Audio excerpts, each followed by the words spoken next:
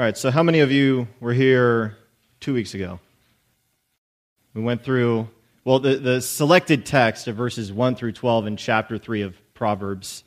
And we actually looked at last time verses 1 through 8. This morning we're going to look at verses 9 through 12.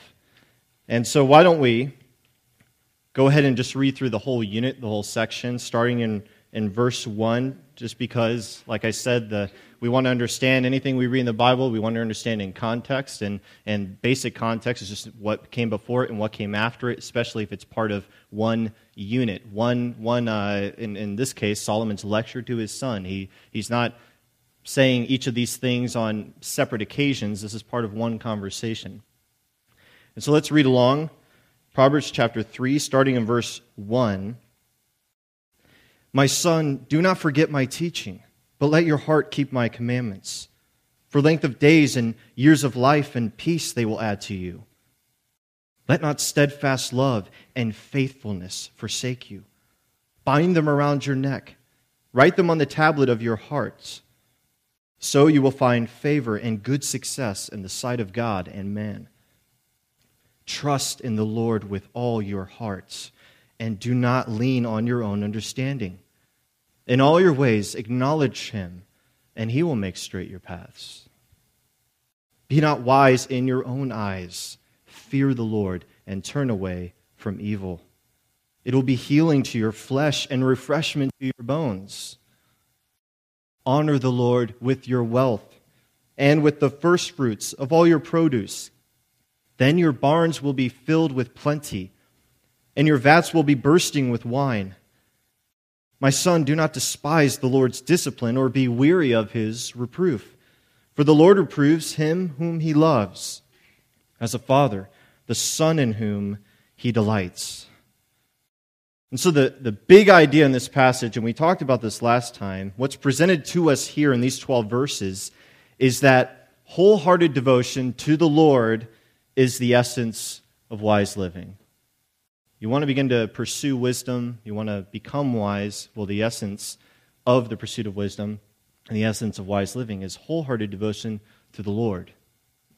Not an intellectual pursuit, it's a moral pursuit. It's a relationship, a relational pursuit.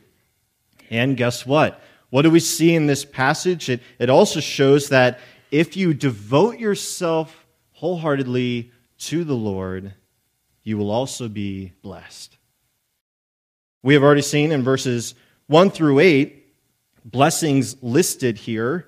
They include the following: longer life, peace, favor from God and from men, a good reputation, moral protection, and even mental and physical well-being.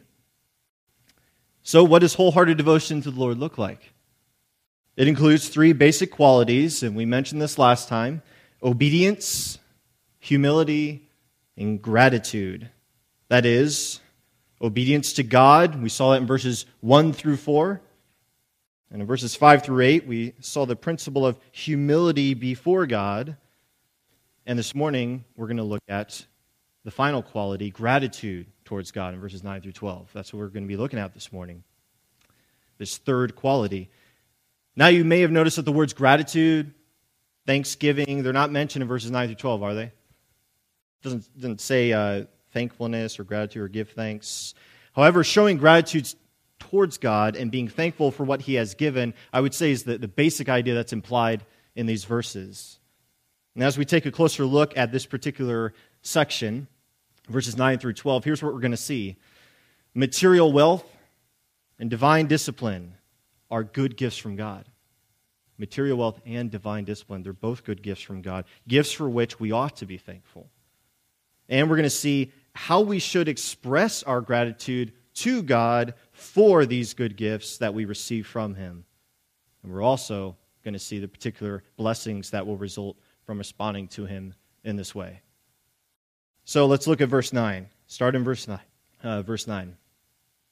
Honor the Lord with your wealth and with the firstfruits of all your produce. So to honor the Lord literally means to view him as heavy or weighty, and to respond to him in a way that displays this. And to be heavy or weighty means to have great value or worth. Something's worth its weight in gold. You see that? So something that's heavy or weighty has great value or worth. So when you honor the Lord, you're responding to him in a way that displays his worthiness. And it outwardly shows that you value him. And think of this idea of awarding someone a medal, right? It's an outward display. It's an act of honoring that person. And that act of honoring that person actually makes it visible to those around that that person is worthy. And also the one who is honoring that person values that person or is expressing that this person has worth. Do you see that? So to honor the Lord means to respond in a way that displays this. So perhaps you can think of numerous ways that you can and should honor the Lord. Just think about that in general. Things that you've read in Scripture and all that. How can you honor the Lord with your life? Just as we should acknowledge him in all our ways, we saw that, we already looked at that. Acknowledge him in all your ways. Well, it would be right for us to honor him in everything, wouldn't it? Wouldn't you say that's a good principle to live by? Honor the Lord with my life. Honor him in everything. But notice verse 9. What does verse 9 say?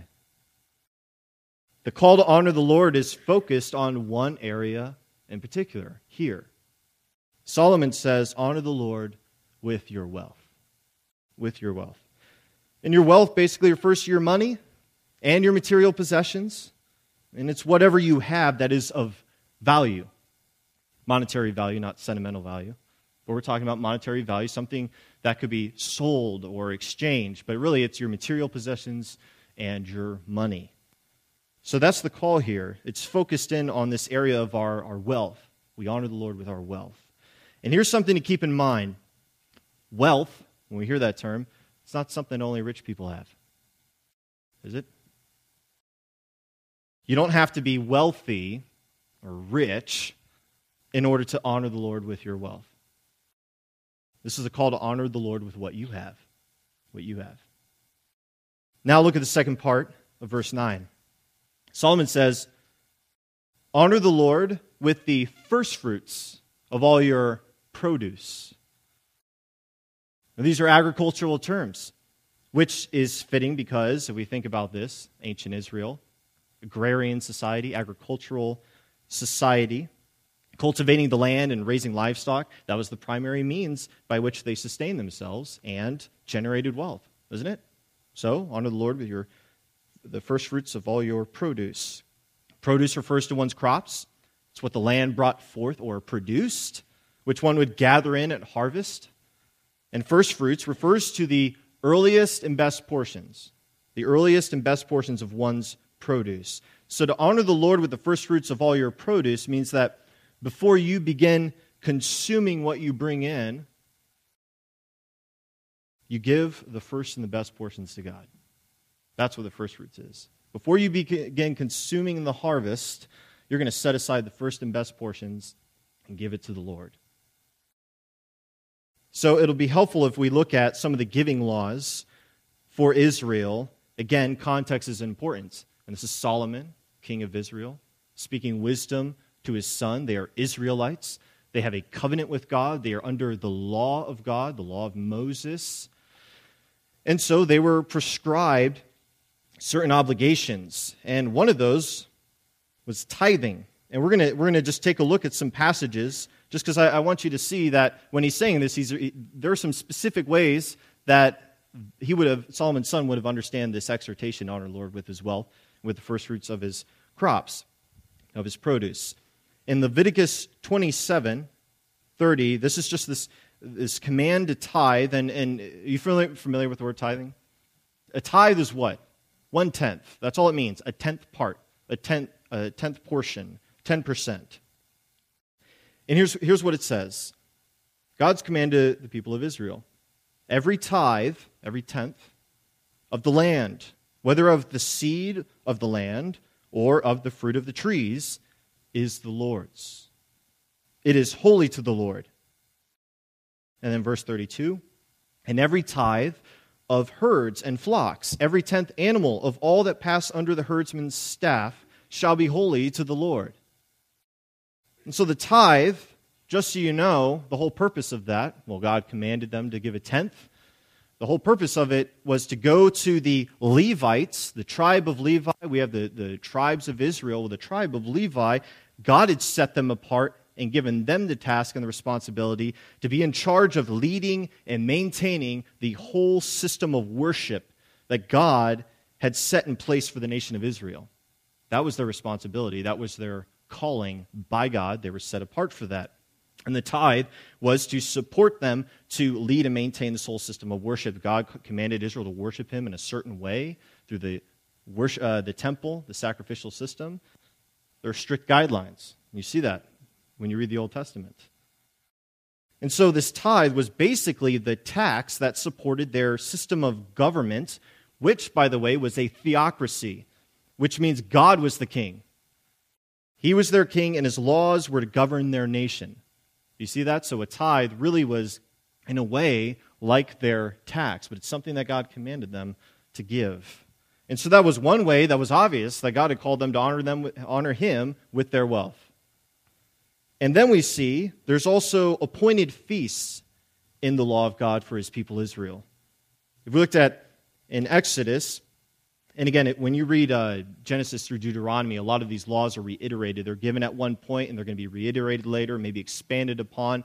You're going to see these commands that God gave to his people to govern them as a nation, that they might not only have governing in their society, but they would order their lives rightly under his reign, his rule, and worship him rightly. And so God said with these appointed feasts, holidays, he said, the best of the first fruits of your ground you shall bring into the house of the Lord your God. So we see a specific call to honor him with their first fruits. And specifically, if we went to the book of Leviticus, and you could, if you want, you can turn there. That would be on page 101 in the Bibles we provide. But it gets into details of some of these feasts or these celebrations or these holidays that have them bring in their first fruits. In Leviticus 23, we have the Feast of First Fruits, which specifically was the barley harvest. And again, it's something to keep in mind. As an agrarian society, they have all these crops. Well, there's different times of the year that certain crops are harvested. And so we have the barley harvest, and the Feast of First Fruits is what this one is called, this holiday. God commanded them to observe this, and he says this, speak to the people of Israel and say to them, when you come into the land that I give you and reap its harvest, you shall bring the sheaf of the first fruits of your harvest to the priest, and he shall wave the sheaf before the Lord, so that you may be accepted. On the day after the Sabbath, the priest shall wave it. And you shall eat neither bread nor grain, parched or fresh, until this same day, until you have brought the offering of your God. So he's expected that you bring the first fruits before you're consuming it. You bring that first and best portion to me. And then there's the Feast of the Harvest, or Feast of Weeks, or also known as Pentecost. And this was the wheat harvest. And in Leviticus 23:17, it picks up, you shall bring from your dwelling places 2 loaves of bread to be waved, made of 2/10 of an ephah. They shall be of fine flour, and they shall be baked with leaven, as first fruits to the Lord.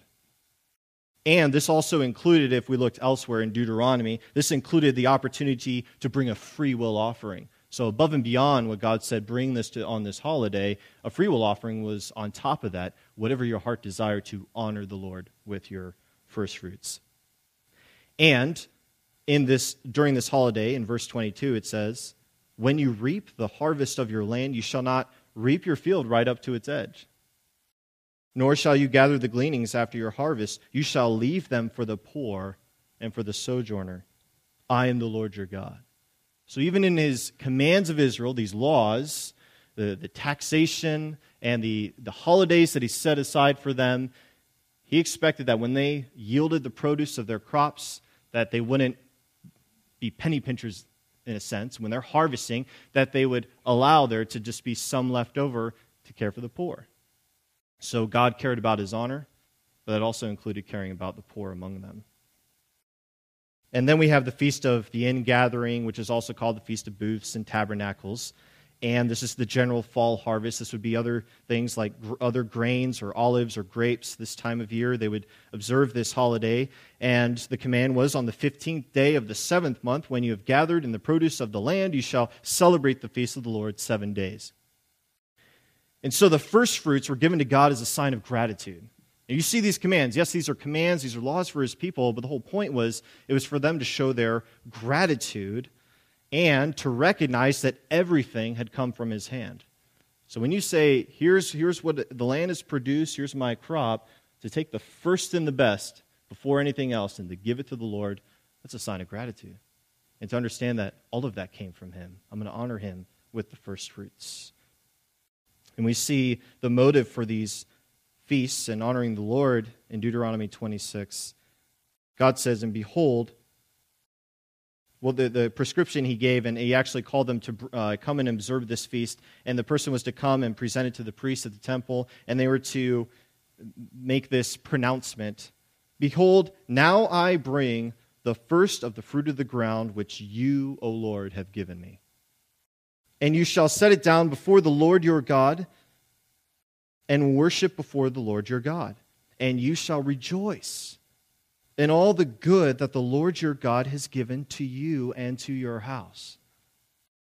Now let's look back at Proverbs. Again, I wanted to show you that because this isn't just these words of wisdom aren't in a vacuum. A real point in history, in the context of the Old Testament, ancient Israel, these terms would have directed their thoughts and attention to specific things that God had called them to do.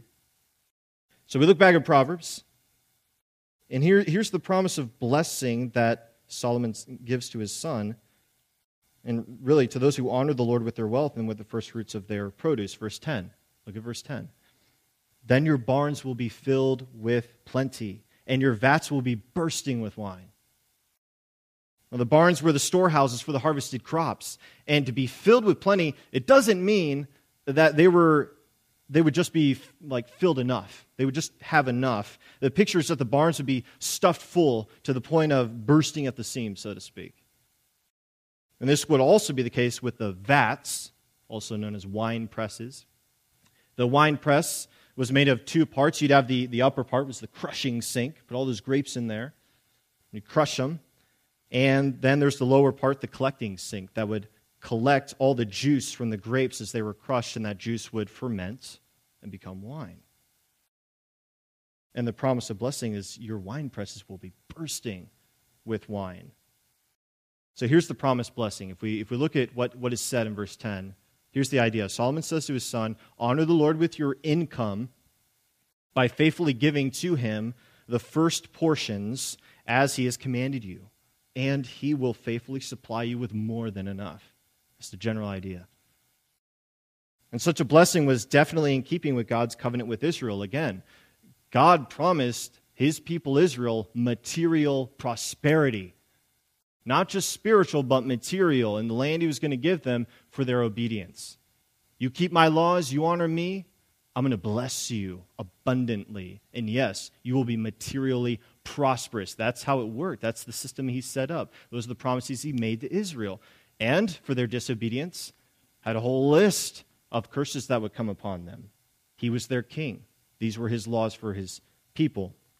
And Deuteronomy 28 is one of those specific places where you see all these promises of blessings for obedience, curses for disobedience.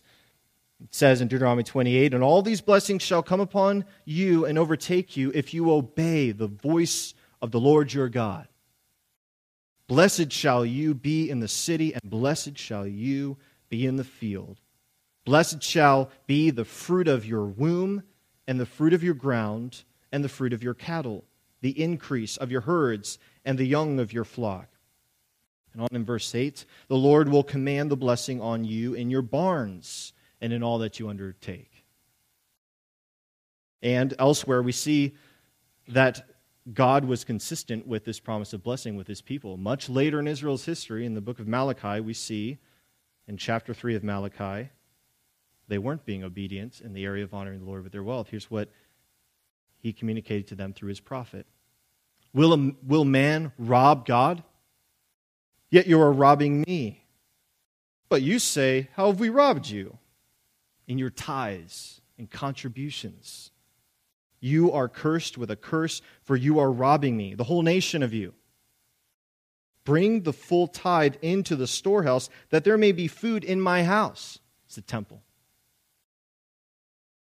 And thereby put me to the test, says the Lord of hosts, if I will not open the windows of heaven for you and pour down for you blessing until there is no more need. I will rebuke the devourer for you so that it will not destroy the fruits of your soil, and your vine in the field shall not fail to bear, says the Lord of hosts. You see that? So real promises of blessing here. It would be wise to honor the Lord with your wealth. As an Israelite, when you hear that, it is wise, and God commanded part of his law for his people would be to honor him with their wealth, and there was a promise of blessing. So here's the challenging part. How does the principle in Proverbs chapter 3, verses 9 and 10, how does that come to play in our lives as Christians today? That's the big question, right? It's the million-dollar question. We're neither farmers. Some of you might be, I'm not sure. But we don't live in an agrarian society, but we're neither farmers, for the most of us, nor none of us are Old Testament Israelites. Right? You'd be pretty old. So first of all, although we're not farmers living in an agrarian society, let's just look at the principle here. Okay? We see these agricultural terms, but the principle of giving that Solomon's communicating here remains the same for us. A farmer works the land, and the harvest from his crops is his income, which he lives off of. With this income, he's called to honor God by giving to God the first and best of it. Likewise, you also, in one way or another, you work for a living and you generate income, which primarily comes in the form of money. In this day and age, we usually don't get our income through goods and everything that we're going to go trade and barter and all that stuff. We get money. And so that's the form of our income. And the call is for you to honor the Lord with your income by devoting the first portion of it to him. In other words, you're going to take from right off the top. You look at what you make, take a portion right off the top and give it to the Lord. That's the principle. That's the picture. That's the idea. You don't have heaps of grains, but there's a number, a paycheck, a bank account, whatever, and it's the same idea right off the top. Before I start consuming that, right off the top, I'm going to take a portion and devote it to the Lord, to give it to him. The idea is that you're not giving to God your leftovers. There's a big difference, isn't there? You're not giving him your leftovers. You're giving to him first as an expression of gratitude because you know that all you have comes from him, right? And you're giving to him first as an expression of faith because guess what? I mean, do you trust that he's going to continue to provide and meet your needs? So it's just an expression of gratitude to God. And it is an expression of my trust in him. He's provided for me. He meets all my needs. Do I need to fret and worry? Remember what Jesus said? I don't have to worry about all these things that the unbelieving world worries about. Your Heavenly Father cares for you. Just the fun part. Application. We're going to spend some time in application. Look at what you make. Each and every one of you, look at what you make and first set aside a portion that you have personally decided on to give to the Lord as an act of worship. That's your application. And by the way, it's a portion you personally decided on freely, willingly, cheerfully. Then, with the rest, live off the rest. Use it to provide for your needs, for your family's needs. Use some of it to save up some of it. For future expenses, we do have planned expenses that we foresee. We're going to save up for that. Or just for unplanned expenses. Wouldn't it be foolish if we just spent everything that came, all of our income? Because we know that, do we know what tomorrow's going to bring? You might need something on hand. Saving is wise. But use it as you see fit. As long as it isn't for evil. I guess that would be the general principle. Use your money as you see fit, as long as it's not for evil, and as long as it doesn't hinder you from doing what is right and good. And that's something that each and every one of you can assess, can think about, reflect on for you personally in your circumstances. And as far as it depends on us, we should choose to live within a standard of living that will give us room to be generous and to honor the Lord with our wealth. Do you see that? So we have a standard of living that in a sense, we choose this for ourselves. Sometimes we're negatively influenced. It might be this covetousness. Maybe I see what the world has or other people, and I'm like, I want to live like that. But consider how much you make. Are you living outside of your means? It'd be very foolish to do that, to be drowning in debt because you wanted to have what other people have. But just think about your circumstances, what you make, and then live within those means. But actually, when I see what I make, if I devote a portion of that to the Lord, I'm deciding I'm going to live off this. Take a first portion off the top. And now that we understand that the principle of giving our first fruits to God, here's the next question we need to answer. How can we give our wealth to the Lord? Honor the Lord with your wealth, right? All right, I'm going to devote this to God. Okay, what do you do with it? How do you honor it? Honor the Lord with that. We say give it to the Lord. How do you give it to Him? We're not ancient Israelites living under the old covenant. We already made that clear. We're not under the law of Moses. So how are we to give to the Lord as present-day Christians? We don't have this temple. Bring it to the temple. Give it to the priest where God's glory dwells. I'm giving it to the Lord. What does that look like for us today? Well, here's how. Based on what the New Testament says, okay, if we're just going to read through the New Testament, consider everything that it tells us concerning the issue of our wealth, of our money. This should be our primary application. Again, here's the thing with applications. There are many applications that we can get from a text. So I'm going to suggest to you this is our primary application because these areas are clear in the New Testament for us as followers of Christ. Our primary application should be this. Make it a priority to give a portion of your income that you decide upon, willingly, cheerfully, freely. Make it a priority, that is the first fruits, the top portion before you're spending it. It's not the leftovers. To give a portion of your income to support the gospel ministry of your local church. It's the ministry of God's Word, which includes helping those who are in need among you. Does that sound familiar with some stuff that we read in the New Testament? So that's the primary application. How do I honor the Lord with my wealth? I take off the top a portion that I've decided to honor Him. I know it all comes from Him. I'm grateful. I'm trusting that He'll continue to meet my needs. I want to honor Him in this area of my life as He's called me to do. It's wisdom. How do I do that? Primary way I can do that is support the gospel ministry of a local church and contribute to meeting the needs of the saints. So look at the people around you. Look at the people around you. These are your brothers and sisters in Christ. They've been bought with the precious blood of Christ. They're precious. Are their spiritual needs important to you? People in this room, are their spiritual needs important to you? I would hope so. Are their physical needs important to you?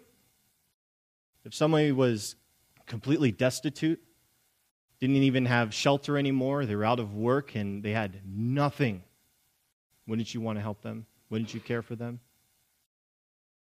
So, God is honored when you use some of the wealth He's given you to help meet the needs of His children.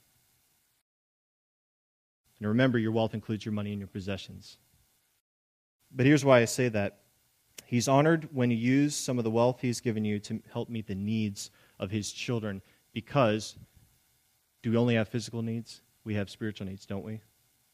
And in some ways, our spiritual needs are even greater, but they're not to the exclusion of our material needs. So that's how we honor the Lord with our wealth. Supporting gospel ministry in our local churches, meeting a spiritual need that we all need. So some clear New Testament teaching on the matter, and here's what I want to do. We're going to do kind of a survey of just some of these passages. Some of you are familiar with these, but some of you haven't either been exposed to them or carefully read them or given them as much consideration. But first, we're going to look on this issue of financial support of gospel ministry. Like I said, this is clear from the New Testament, so I want to show you where we're getting this. Philippians chapter 4, starting in verse 15.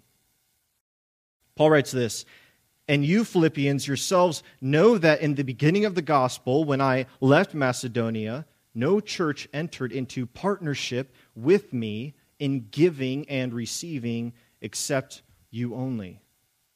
Think about that. Financial giving, Paul says it's partnership in gospel ministry. And he says, even in Thessalonica, you sent me help for my needs once and again. Not that I seek the gift, but I seek the fruit that increases to your credit. I have received full payment and more. I am well supplied, having received from Epaphroditus the gifts you sent, a fragrant offering, a sacrifice acceptable and pleasing to God. Your financial giving to support the gospel ministry of your church is not only partnership, it is an act of worship. This is worship. And he says in verse 19, "And my God will supply every need of yours according to his riches in glory in Christ Jesus." All right, now there's the issue of financially supporting gospel ministry, which does include supporting people. Not just an organization, but we're thinking about people when we're giving. And New Testament gives us clear examples. Church leaders is one of them, which would be pastors, elders, overseers, same thing. Those who are leading God's people, overseeing them, keeping watch over their souls. And church members, we see some examples. Church members who are unable to provide for themselves and do not have family members to provide for them. You see, so when we talk about need, we're talking about real needs here. And an example that we see specifically in Scripture are elderly widows. And so we see this in 1 Timothy chapter 5. Paul says this to Timothy, "Honor widows who are truly widows." And by the way, honor is specifically referring to financially supporting them, helping to meet their material needs. Honor widows who are truly widows, and he qualifies that. He says that they're left all alone. They don't even have family to take care of them. Because he does say family needs to take care of them first. Don't burden the church if there's family to take care of them. But we're talking about those who have no one. They're all alone. You're going to honor them and to care for them. And then later on, and he does have a whole list of qualifications for that. He doesn't want the church to be careless with doling out money. There's a process to use it wisely to meet these needs. And then he says in verse 17, in chapter 5, 1 Timothy, then he says, "Let the elders who rule well be considered worthy of double honor, especially those who labor in preaching and teaching. For the Scripture says, you shall not muzzle an ox when it treads out the grain, and the laborer deserves his wages." Interesting thing, in Old Testament Israel, you had those who were ministers at the temple and all that stuff. God had set them apart. That was their job, their full-time job. And God set up the system of giving that, hey, part of this is going to support them so they can keep doing this service that I've called them to do. So there's similarity there. But again, I'm not a Levitical priest. You're not commanded to tithe, okay? But the idea is the same. We're taking care of God's people. Now let's look at probably the fullest passage that deals with the topic of giving. 2 Corinthians chapters 8 and 9. We're just going to kind of work through that. Read that. You can turn there in your Bibles. It might be helpful just because we're just going to move right through these verses. 2 Corinthians. Let's see if I can get a page number for some of you here. Chapter 8, page 967 is where it starts in the Bibles we provide. And in these chapters, this is where we clearly see the principles, I would say, of Proverbs chapter 3, 9, and 10. I mean, where do we see this? Do we see this in the New Testament at all? We do. And I would say it's right here in 2 Corinthians. And it sheds more light on the matter of blessings resulting from God-honoring generosity. And so let's read. Let's see what the New Testament says to us as Christians. Paul writes this, "We want you to know, brothers," Corinthians, "about the grace of God that has been given among the churches of Macedonia. For in a severe test of affliction, their abundance of joy and their extreme poverty have overflowed in a wealth of generosity on their part." They weren't doing so well in a material sense. Extreme poverty. They were going through hardship, and yet he says this overflowed in a wealth of generosity on their part. Churches of Macedonia.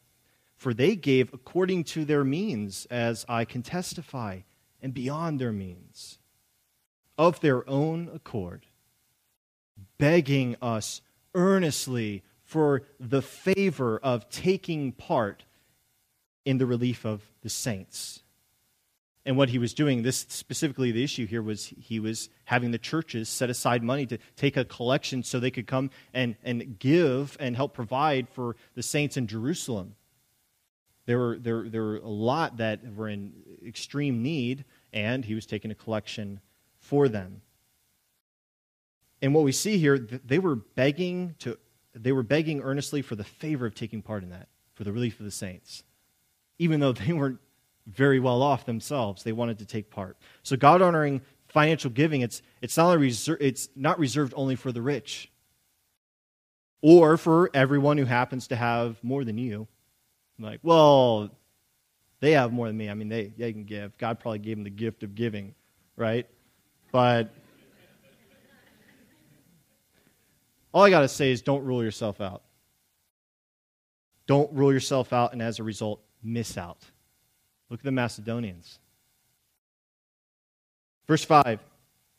"And this, their giving, this overflowing of generosity on their part, it was not as we expected. But they gave themselves first to the Lord, and then by the will of God to us. Accordingly, we urged Titus that as he had started, so he should complete among you this act of grace. But as you excel in everything, in faith, in speech, in knowledge, in all earnestness, and in our love for you, see that you excel in this act of grace also." Faith, speech, knowledge, earnestness, love, excel in this act of grace, generosity, giving. "I say this," verse 8, "not as a command, but to prove by the earnestness of others that your love is also genuine." I'm trying to motivate you. Look at their earnestness, and I want you to take part so that it'll prove that your love is also genuine. Interesting, huh? That giving was a sign that, man, they really did love them. Because it's easy to love with word and tongue, right? Things we say. Love them. Brothers in Christ over there. I'll be praying for them. But, I've got some stuff I got to take care of financially or whatever. I mean, it was a joy and a privilege to actually express that tangibly. And it proved that their love was genuine. Verse 9, "For you know the grace of our Lord Jesus Christ," our example, "that though he was rich, yet for your sake he became poor, so that you by his poverty might become rich." So giving here, we look at the example of Christ. And giving is a sacrifice. Is it not? Isn't giving a sacrifice? And the principle of sacrificial giving is seen in the example of Christ. And again, just another thing to think about. If my giving, if it's my leftovers, what is that saying? What am I expressing there? And if it is so little, if it's just like pocket change, there's a couple quarters, if it doesn't feel like it costs me anything, am I really honoring the Lord? Giving is a sacrifice. It's a sacrifice. Paul goes on, "And in this matter, I give my judgment. This benefits you, who a year ago started not only to do this work, but also to desire to do it. So now, finish doing it as well, so that your readiness in desiring it may be matched by your completing it out of what you have. For if the readiness is there, it is acceptable according to what a person has, not according to what he does not have. Get that point, by the way, according to what you have. So you don't, well, a guy wrote a $5,000 check to the church. I mean, man, it's like maybe I should do that as an act of faith. I mean, according to what you have, not what you don't have. It's acceptable. Verse 13, for I do not mean that others should be eased and you burdened. When he's taking this collection, the whole point's not, hey, it's just so they can be, have it easy going and you be burdened. Give to the point you're burdened so they can just make things easy for them. He's not saying that. That's not the point. But he says it, but as a matter of fairness, your abundance at the present time should supply their need, so that their abundance may supply your need, that there may be fairness, equality, care for the saints that's reciprocated. And it goes on, and we'll move to chapter 9. And again, the reason I'm doing this is because we want to see in the New Testament, there are these principles in Proverbs 3, they're very clear for the church as well. Chapter 9, starting in verse 5, Paul continues regarding this collection they're giving. So I thought it necessary to urge the brothers to go on ahead to you and arrange in advance for the gift you have promised, so that it may be ready as a willing gift, not as an exaction. You picture that?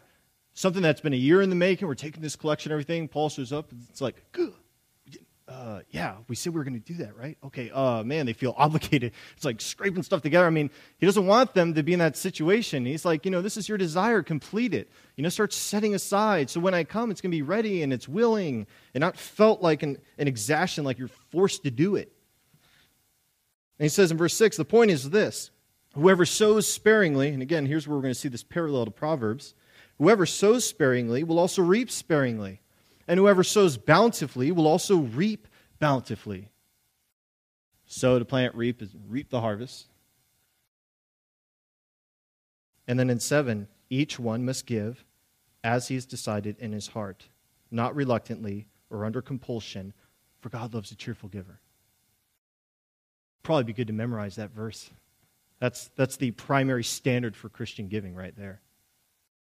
Remember, we're not under the laws that God specifically gave to Israel, the nation of Israel, under the old covenant before Christ, which included the obligation to tithe. That was a law for the Israelites. We're not under that obligation. Are you obligated to tithe, Christian? Are you obligated to give 10%? A specific number of your income? Okay, just want to make sure we're clear, because some people really like to hit that issue a little too much to make it seem like it's an obligation. Christian giving is most like, if we're going to compare it to anything in the Old Testament, it's most like that free will offering that I told you about. You freely, willingly, and cheerfully determine the amount that you want to give, and you give it. It's a free will offering. And Paul says in verse 8, and God is able to make all grace abound to you. And grace here, the whole context of the passage, what he's talking about is material provision. God's financial and material provision. God's able to make all grace abound to you so that having all sufficiency in all things at all times, you may abound in every good work. So God gives back lavishly to generous, cheerful givers, as one commentator says, not so that they may satisfy selfish, non-essential desires, but so that they may meet the variety of needs others have. It's important to get that point. And he says in verse 10, he who supplies seed to the sower and bread for food, this is God, he supplies seed to the sower and bread for food, really for the whole world. He will supply and multiply your seed for sowing and increase the harvest of your righteousness. You will be enriched in every way to be generous in every way. And there's one commentator that said this, and I just love this quote. He said, they that do good with what they have shall have more to do good with. Are we seeing that clearly presented to us? And we don't want to miss that, because we know in this world, especially in this country, there's a lot of bad preaching.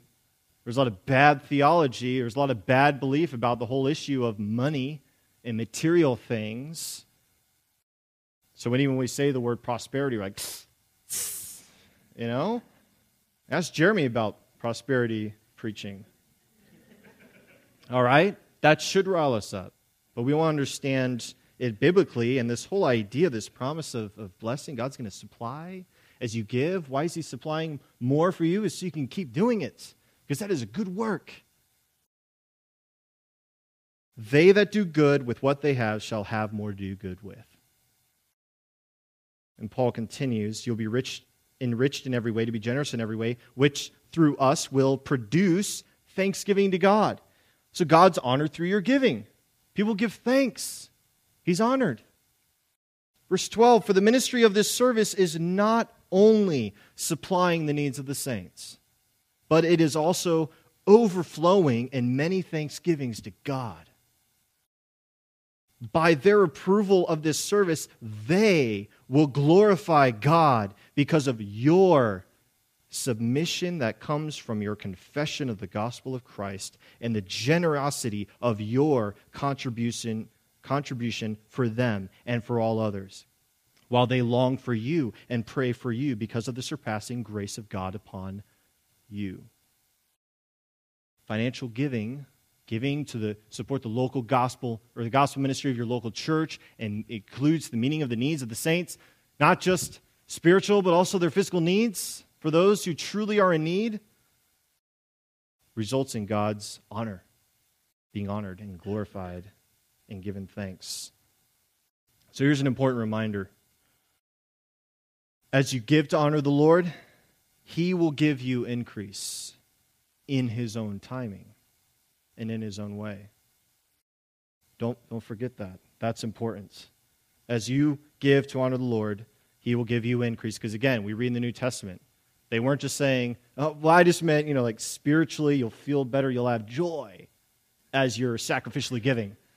He said, no, God's going to give you increase so that you can keep being generous. But guess what? This increase comes in his own timing and in his own way. And the purpose of that increase is so that you will continue to give from that increase and be generous and selfless. That's why he's going to give you increase, so that you would continue to give from the increase he's given you and continue to be generous and selfless.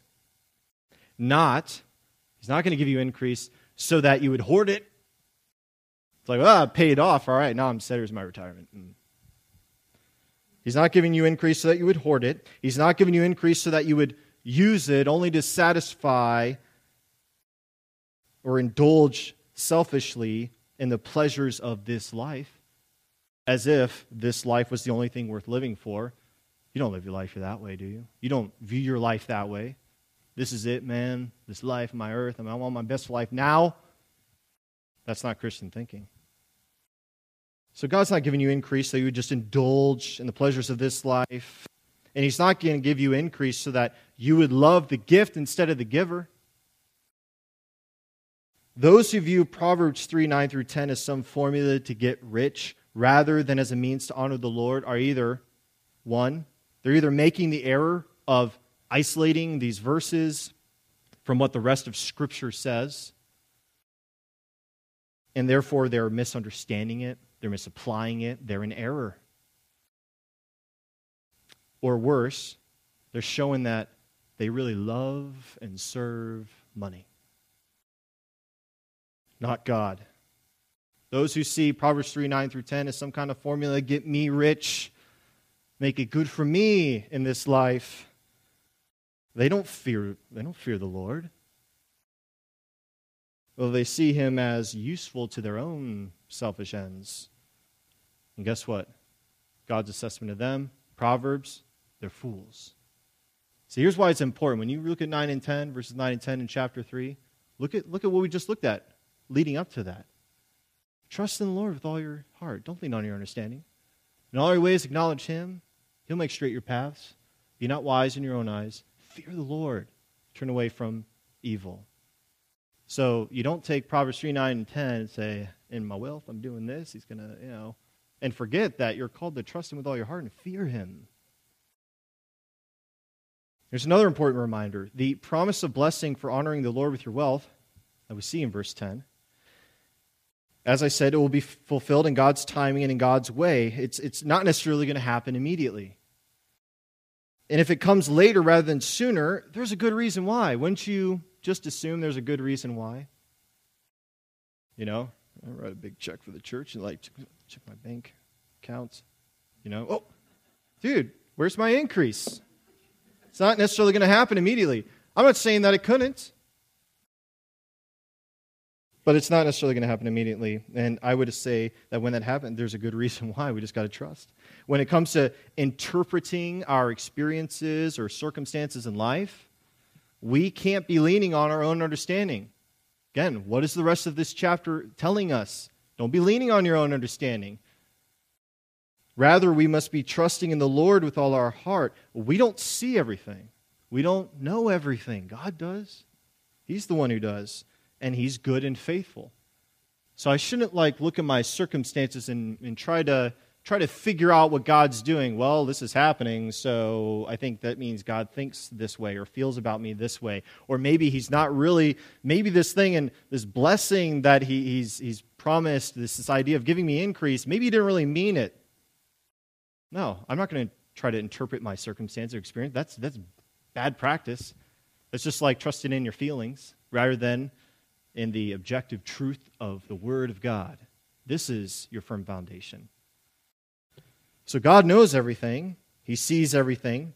So in His own timing and in His own way, this promise will be fulfilled, giving you increase. He's good and He's faithful.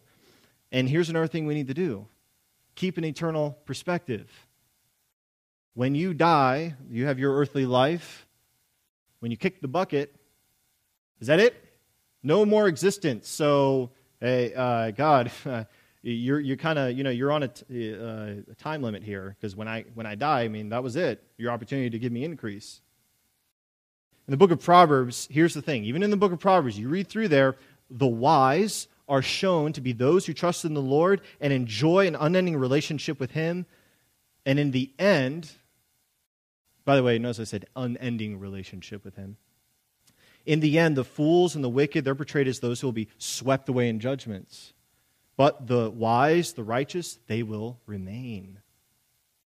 So Proverbs gives us that picture, that the wise and the righteous, those who walk in relationship with God, it's not just limited to the days in this earthly life. There's this picture of it continuing on. So we're waiting for, what are we waiting for? The coming of the kingdom of God, that's what we're waiting for. We've been reconciled to God. We've been granted citizenship in His kingdom through faith in His Son. And when Jesus returns to establish His kingdom on the earth and reign forevermore, we will be granted entrance into His kingdom, and we will reign with Him, and we will enjoy eternal life with Him in His glorious presence. And once again, perfect creation. It's important to know what the Bible says about what's to come. We have a living hope. This is what we hope in. This is what's to come. So I ask you, Christians, will God ultimately fulfill all of His promises of blessings for those who are His? Will He ultimately fulfill all of them? For those who are wise, for those who know Him and trust Him and fear Him and honor Him, He will ultimately fulfill all that He's promised to bless them with. Consider the life of Christ. This is always helpful. You might be thinking, if I look at the life of Christ, this idea of increase, abundance, again, longer life, this, physical well-being. He was the suffering servant. And He went to the cross. But He was perfect in wisdom. He was the righteous one. He knew no sin. He was without sin. But remember, His life didn't end on the cross, did it? That's an important thing to keep in mind. He didn't end on the cross. He is risen. So, did bountiful blessings come to Him? They ultimately did. And I love this quote. One commentator says this: "Today our Lord enjoys life and prosperity. Saints around the world praise Him, and at His name every knee will bow. When we travel the road from the cross to the tomb, to his resurrection and ascension into heaven, we can say his is a straight path. As the writer of Hebrews says of Jesus, who for the joy that was set before him endured the cross, scorning its shame, and sat down at the right hand of God. Let us then fix our eyes on Jesus, the pioneer and perfecter of our faith. And by the way, and this will be the conclusion. I know we're tight, but this is the conclusion. We're not going to spend a lot of time. Verses 11 and 12. Think about this. Verses 9 and 10, they're balanced out with verses 11 and 12, which say this. Solomon goes on after he said that concerning wealth and this idea, promise of blessing. My son, do not despise the Lord's discipline or be weary of his reproof, for the Lord reproves him whom he loves, as a father the son in whom he delights. To despise the Lord's discipline, it's to refuse it. It's to reject it. It's to ignore it or refuse to be trained by it. And to be weary of the Lord's reproof, his rebuke, his scolding. I mean, that's the picture there. It's an emotional reaction. It's to hate it and to feel disgust by it, to be repulsed by it. And we see this idea of discipline. Well, it refers to training. We've looked at this already in chapter 1. It refers to training, and the discipline of God includes both his instruction and his correction. Instruction and correction. Correction, reproof being the idea of correction.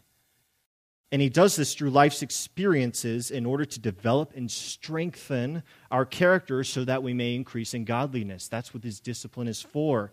God's will for our present earthly life is our increasing sanctification. That we become more and more like his Son. That's his will for you, Christian. Discipline is one of the means he uses in order to get us there. Discipline, 1, turns us away from sin and folly. That's the correction. But it also, 2, it pushes us towards increasing godliness and wisdom. That's refinement. Correction, refinement. Sometimes God inflicts consequences on us in order to correct our sinful and foolish thinking and behavior. And other times, God brings trials into our life and allows us to experience suffering. Why? Suffering and hardship in order to train us in godliness. This is the Lord's discipline. And the truth that we see in verse 12 is that God's discipline is a sign of his love for you. It's a sign of his love. He disciplines us for our good. Now, is there a blessing if we receive the Lord's discipline and are grateful for it? Is there I mean, if I receive the Lord's discipline, his correction, his training, is there a blessing in that? Absolutely. Here's what it is. One commentator puts it this way, this idea that he's doing this in love, it benefits you, and it kind of brings this whole passage into perspective. He says, as the loving Father, God desires the Son to experience the blessings of the even verses that we were looking at. But the condition to realizing this goal is satisfying the obligations of the odd verses. Trust in the Lord with all your heart. Don't lean on your understanding. Fear him. Walk in obedience. Honor him with your wealth. And so to experience the blessings, he desires us to experience the blessings. He's going to help us get us there. So it says that he imposes discipline on the Son to conform him to its obligations. And by that, he's proving his love. God is not indifferent to his children. He wants us to know and experience the blessings of his wisdom, and he disciplines us in order to get us there because he loves us. That's the picture. So, Christian, when you look at Proverbs 3, you understand that there is blessing and wisdom. Blessing that God will bring in his own timing, in his own way. But God's good. God is faithful. And this includes this process of pursuing wisdom is going to include the Lord's discipline. Because guess what? He loves you and he wants you to experience his blessing. And guess what? This life ain't the only time we're going to experience any sort of blessing. We have eternity to look forward to. Amen? Well, why don't we pray? Father, thank you for this morning. Thank you for your word, your truth, continuing to give us light in this fallen world. Father, help us to take heart what we've heard from your word this morning. May we honor you with our wealth from the top portions of what you give us. Father, keep our motives selfless and pure. May we be clothed with generosity. Father, keep us from loving money and loving this present world that is passing away. May our giving be done out of gratitude for what you have freely given us.